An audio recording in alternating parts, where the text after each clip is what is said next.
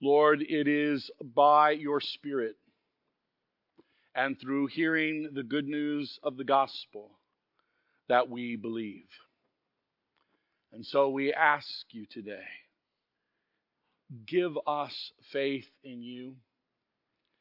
Strengthen the faith we have and allow it to make a difference in the way we live our lives. In Jesus' name, amen. Please be seated.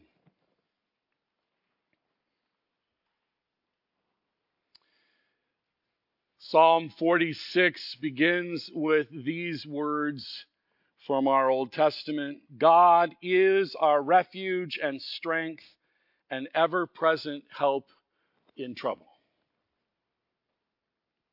We're talking today about faith.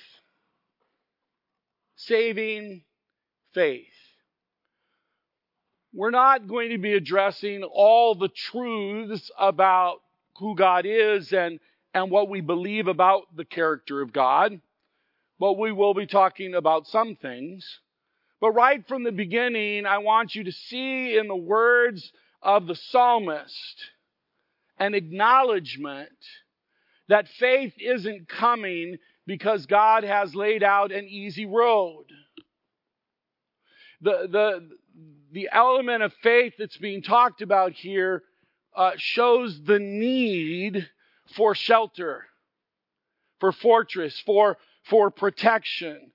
He's a very present help in trouble.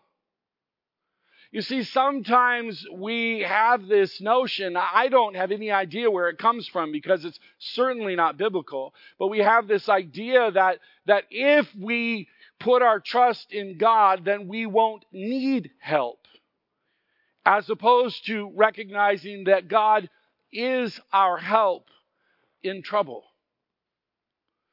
And so it isn't a matter of looking around and seeing evidence of God through the peace that exists in our lives, but recognizing the presence of God to bring us through both times of peace and times of hardship, and recognizing that God is faithful.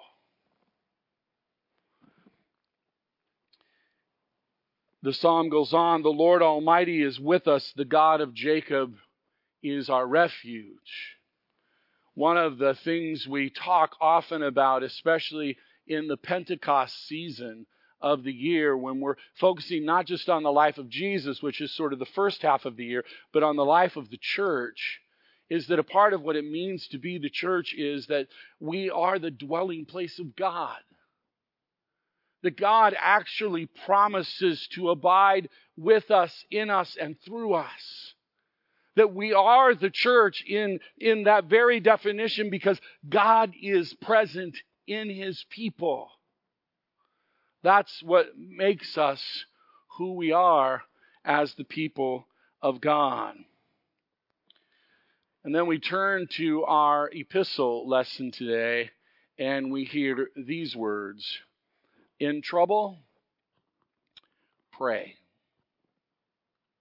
See, that's a part of the substance of faith, is knowing that we have a God to whom we can turn.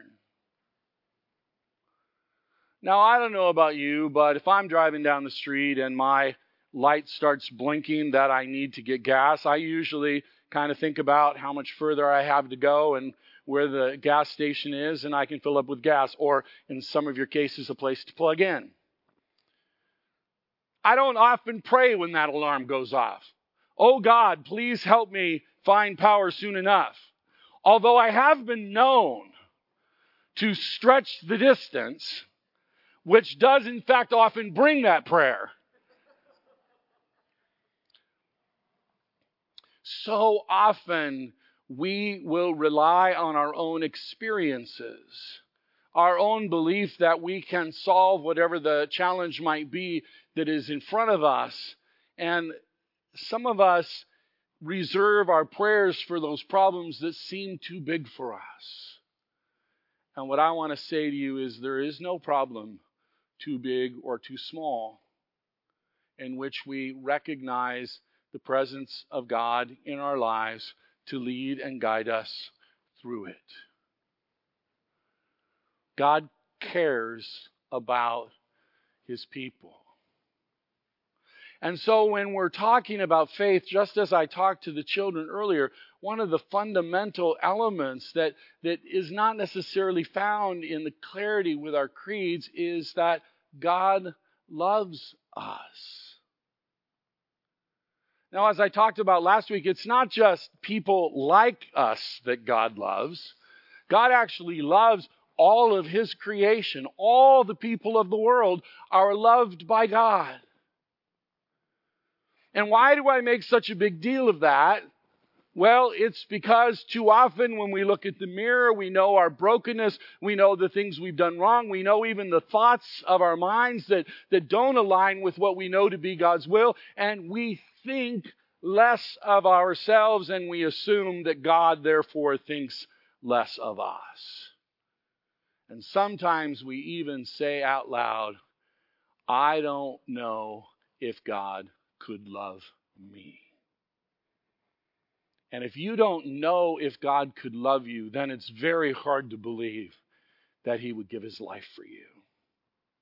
It's very hard for you to believe then that He wants the very best for you, that He desires to give you purpose and gifts and abilities to make a difference in the world and to bring honor and glory to His name in your life. While there are very important theological truths about God and what He has done, that foundation of His love for us is the building block of that theology having personal implications for us, to give us a sense of hope, to give us a sense of calling, to give us a sense of direction. And part of what we say we believe about God is that God is God. That is, that God is sovereign. And while we say that, if we say we believe that, but then act as if we are sovereign in our own lives, that we're free to do whatever we want to do, we can be our own person, then maybe we don't understand what sovereign means.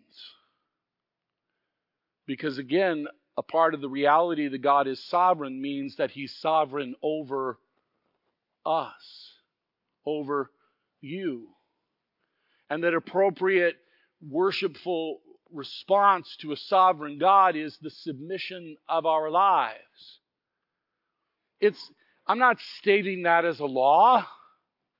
I'm just stating it as a natural, logical fact of the truth of who God is and who we are. And so when we know that about God, we turn to Him. We trust in Him. We pray to Him. So we have this text, this pretty famous text about doubting Thomas. Unfortunate timing on Thomas's part that has now laid this label on him for eternity, doubting Thomas, as opposed to just Didymus Thomas. Because he wasn't there to see. He wasn't there to experience the risen Christ when the other disciples did. But of course, Jesus did not leave him out. He came again and made sure that Thomas would experience the very thing he needed to experience in order to believe in Him. Thomas said, I will not believe unless I see and touch. And so what's the first thing Jesus says after peace be with you when He shows up in His resurrected self? See, touch, believe. No longer be doubting, but believe. Jesus makes Himself known to Thomas in the resurrection so that Thomas might believe in Him. And then the text goes on and says, blessed are you have seen and believed. Blessed are those who do not see and yet believe. And I think that's probably us. Unless you happen to have seen with your eyes the risen Christ, then, power to you. God bless you. But most of us believe from the witness of those who saw, rather than seeing ourselves. And Thomas was, of course, one of those witnesses. And so we hear this phrase to Thomas, and I hope we hear this phrase for ourselves. Stop doubting. Believe. Now, I want to pause there for a moment, because one of my favorite scriptures is the story of the father with his sick child who wants the disciples to heal his child, but they don't. And Jesus shows up and he says, I'm not sure why they can't heal him, but I believe you can heal him. Please heal my son. And Jesus says, if you believe. And this is the prayer that I think is so powerful. This father says, I believe. Help my unbelief. Anybody here have any doubts associated with their faith? Any little sort of nudges or something? I believe. Help my unbelief. It's not about sort of a confident witness that proclaims, I believe. As a matter of fact, Peter did that. Peter, near the end of John, as we move from chapter 13 to chapter 14, in chapter 13, Peter says, I will die for you. And Jesus says, no. No, even before the rooster crows 3 times tomorrow morning, you're going to deny 3 times that you even know me. But be anxious for nothing, because I go to the Father. I will take care of what falls short in your belief. There's a famous story that is an analogy, not a truth, but it's about this tightrope walker that walks across the tightrope of Niagara Falls.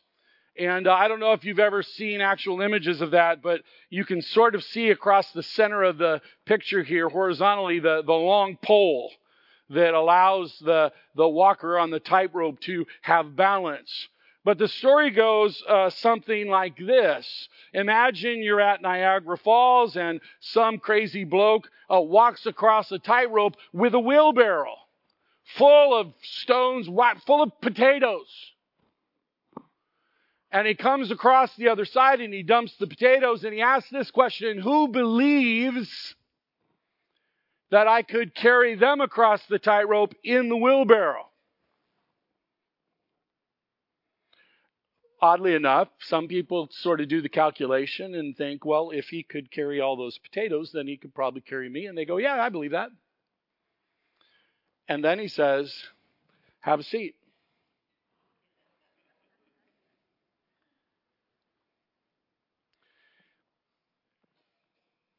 Our witness is that forgiveness and eternity is ours through our faith, through our belief in Jesus.